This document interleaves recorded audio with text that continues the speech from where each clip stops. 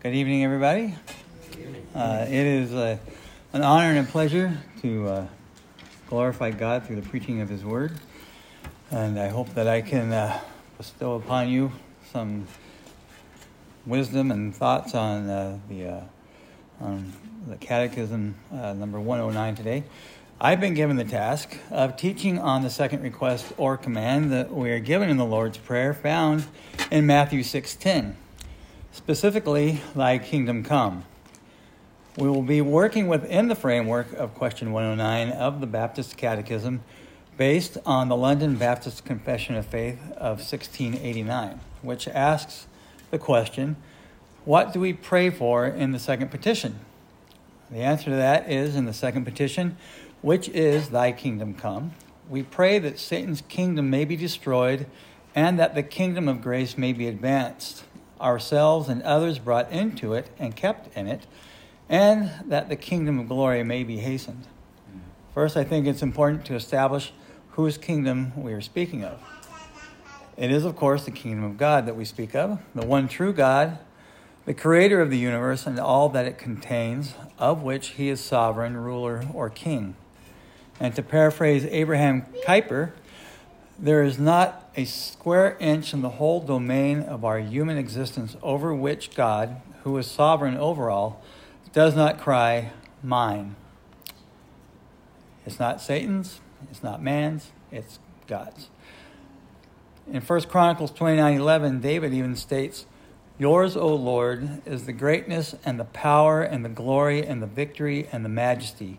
Indeed, everything that is in the heavens and the earth is your domain, O Lord, and you exalt yourself as head over all. And it's important that we establish this so that there is no mistaking whatsoever as to who is in control. In Genesis, it is clear that God's plan from the beginning has been to establish his kingdom on earth. However, Adam and Eve, two of the main players in the Garden of Eden, listened to the serpent and revolted against God, the king of all creation, plunging the world and all of mankind into sin and putting us at enmity or making us an enemy of God. Thusly, Satan became an usurper and established a reign of sin on earth. And there was no plan B, though. God, being outside of time and space, and having looked across and through time, weighing every possible situation and its outcome, stayed within his original and perfect plan, the plan that would glorify himself. Scripture is replete with God's restorative work to redeem his people and bring them back into communion with himself and to no longer be an enemy of the kingdom or of God.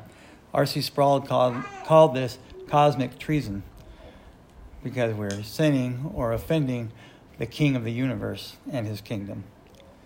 Approximately 2,000 years later, God called Abraham and promised that through him, Abraham, all nations of the earth would be blessed, and that from his line kings would come, indicating that his redemptive purpose continued to include God's plan to establish a kingdom.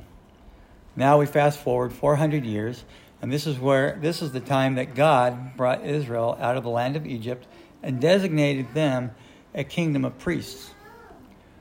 And Exodus 19:6 states, You shall be to me a kingdom of priests and a holy nation. Israel was to be a manifestation of God's kingdom on one small parcel of earth. The nation was to be a type of his eschatological reign over all the earth. So now what do we mean when we say that something is a type? Webster's 1828 dictionary defines type as a sign, a symbol, a figure of something to come. For example, Abraham taking Isaac to be sacrificed in Genesis 22 is a type of foreshadowing of Christ, something that that was to come. As Abraham was obedient to offer his only son Isaac in obedience to the Father, so would the Father offer up his only begotten Son, Jesus Christ, to pay for our sin. The type of Abraham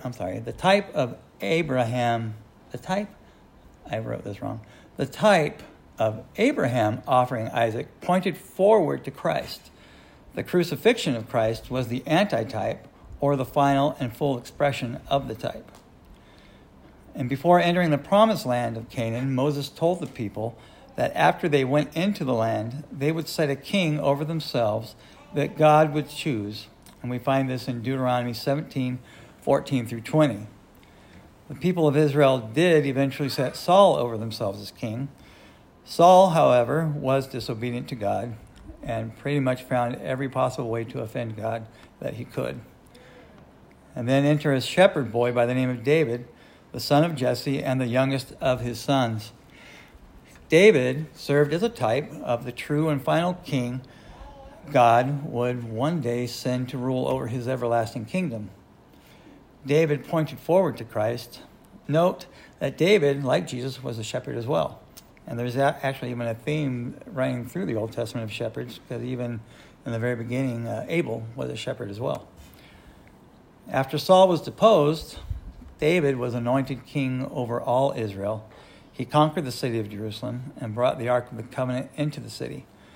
When God had given David rest from all his enemies, David expressed his desire to build a house for God, a permanent temple instead of the tabernacle. God's response to David is found in 2 Samuel 7:4 through 16. It's here that God promised David that he would build David a house and establish the kingdom of David's offspring forever. God's plan to establish a kingdom on earth reached a new stage with the establishment of this perpetual covenant with David and with David's offspring. When the monarchy of Israel began to decline, the Davidic covenant became the center around which the prophets would build their messages of hope for the future. They looked forward to the coming of a new Davidic king, a Messiah who would establish a righteous kingdom. They expected the coming of God to rule over his people. In one significant passage, Isaiah looks forward to the coming rule of God in the following words: "How beautiful upon the mountains are the feet of him who brings good news of happiness, who publishes salvation, who says to Zion, your God reigns." Isaiah 52:7. When Jesus and John the Baptist came preaching, "Repent, for the kingdom of heaven is at hand," they were speaking of something for which the Jews had been waiting in anticipation for centuries. That's very patient. When Jesus went throughout the land proclaiming the gospel of the kingdom, he was bringing the good news of the advent of God's reign that Isaiah had anticipated. This history helps us to understand the meaning of the second petition of the Lord's Prayer. When Jesus, in his Sermon on the Mount, teaches his disciples to pray, "Thy kingdom come, thy will be done on earth as it is in heaven," there's a lot of Old Testament background in this concept. The kingdom of God was something the Jews were expecting for a very long time. During the time of Jesus, Jews even concluded their synagogue services with a prayer called the Kaddish. That is very similar to this section of the Lord's Prayer, and it goes like this: "Exalted and hallowed be his great name in the world which he created according to his will. May he let his kingdom rule in your lifetime and in your days and in the lifetime of the whole house of Israel, speedily and soon. Praised be his great name from eternity to eternity, and to this say amen." So how does God's kingdom come? When we read the Lord's Prayer concerning the kingdom within context of the entire book of Matthew, we notice that in some passages the kingdom is spoken of as something that is imminent. Both John and Jesus declare that the kingdom of God is at hand. The Greek word translated "at hand" means "has come near." Elsewhere, Jesus speaks of the kingdom as an already present reality. Jesus states in Matthew 12:28, "But if it is by the Spirit of God that I cast out demons, then the kingdom of God has come upon you." Yet in his instructions regarding prayer, Jesus teaches his disciples to pray that the kingdom of God will come in a way that it has not yet come. The phrase, "thy kingdom come," is parallel to the phrase, "thy will be done." In fact, both of these phrases, as well as the phrase, "hallowed be your name," have the exact same construction in the Greek text underlying our English translations. There is a connection between these three petitions. Part of what it means for God's kingdom to come is for his name to be hallowed. This is not a fulfilled reality yet, so the prayer anticipates a future state of affairs. And we need to remember the Lord's kingdom is currently a spiritual kingdom that will be consummated or fully realized at the day of judgment. This is part of what is often described as the already not yet tension. God is already reigning over all things in a spiritual sense, but we do not yet see the fullness of that reign in a material way. So how do we reconcile the various ways of looking at the kingdom of God? We can understand the New Testament teaching regarding the kingdom more clearly when we grasp the fact that for the New Testament authors, the term kingdom, which in the Greek is basileia, I'm assuming that's right, refers most often to the royal reign of God rather than to the specific territory over which God rules. Also important to note is that for the New Testament authors, the coming of the kingdom or reign of God does not happen at a single moment in time. Instead, the coming of the kingdom involves a series of events that occur over a period of time. When Jesus declares that the kingdom of God has come and yet is still coming, he is saying that the prophesied last act in the drama of redemption has begun, but that it has not yet reached its conclusion. In other words, we are in the midst of the last act. So why do we pray that God's kingdom will come? That is so that Satan's kingdom may be destroyed.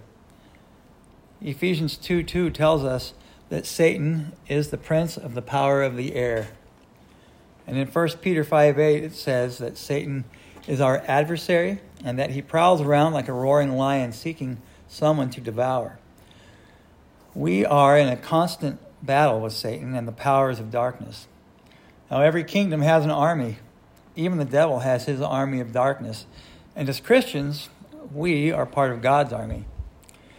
Ephesians 6:13 tells us to put on the full armor of God so that we will be able to resist in the evil day, and that's every day, and having done everything to stand firm therefore, having girded your loins with truth, and having put on the breastplate of righteousness, and having shod your feet with the preparation of the gospel of peace.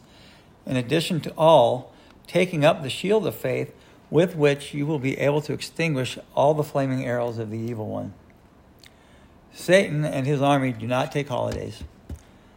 They don't take lunch breaks or time to rest, and he doesn't give Christians time to prepare. He and his minions are constantly waging war with the saints and the church.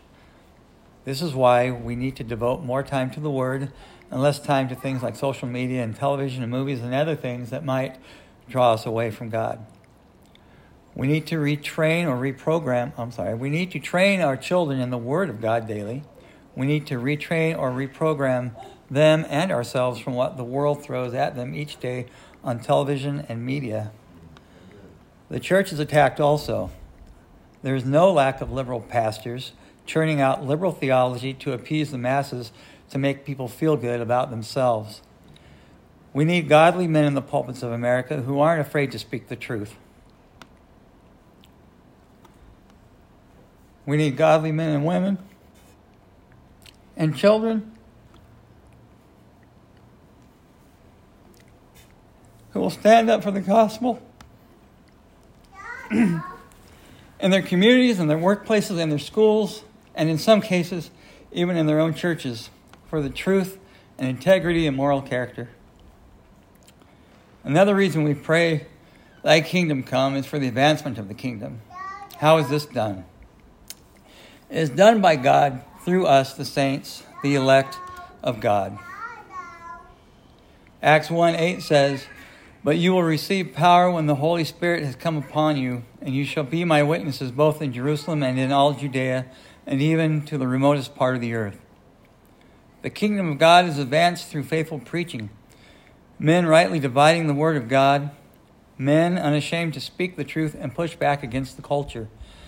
It has been said that culture should not shape the church, but that the church should shape the culture. And we can shape the culture in a godly manner if we don't water down the Word of God. We should not be afraid to speak the truth. Someone once said that the greatest of all the virtues is truth, because without truth, all you have are lies. And with lies, you commit atrocities. With lies, you load people into ships to be sold into slavery, and you send others to concentration camps to die. All because of a lie, and because others are unwilling to stand up and speak the truth. If we do not speak the truth of the gospel, then are we not just as guilty? And preaching doesn't just come from the pulpit, though. It comes from the everyday Christian as well. Our lives, our testimony to our family and our friends and our co-workers and anyone that we encounter each day. We are commanded to be in the world, but not of the world. People should notice a distinct difference in how we act, how we dress, speak, work, and play. We preach the good news, not only in word, but in deed. And we accomplish these things by leaning on Christ for strength and help, because unless the Lord build the house, we labor in vain. Through prayer, we ask the Lord to help us be good and effective citizens of the kingdom. We ask God for opportunities to share the gospel and to tell of his reign and urge them to come to repentance and to put their full trust wholeheartedly in Christ. When we pray for God's kingdom to come, we are praying for others to be brought into the kingdom. We are to pray for sinners and that their practices would be restrained. Psalm 7:9 says, "Oh, let the wickedness of the wicked come to an end." And we must not become discouraged in our evangelizing if we encounter a negative response, because we will encounter negative and hostile responses. Because it's not us who calls one into the kingdom. It is by God and God alone. Someone plants, another waters, and Christ reaps the harvest. Praying for the lost and or the wicked is a selfless act. We must humble ourselves. We are to die to ourselves and live for Christ. As Aldous Huxley stated, our kingdom go is the necessary and unavoidable corollary of thy kingdom come. For the more there is self, the less there is of God.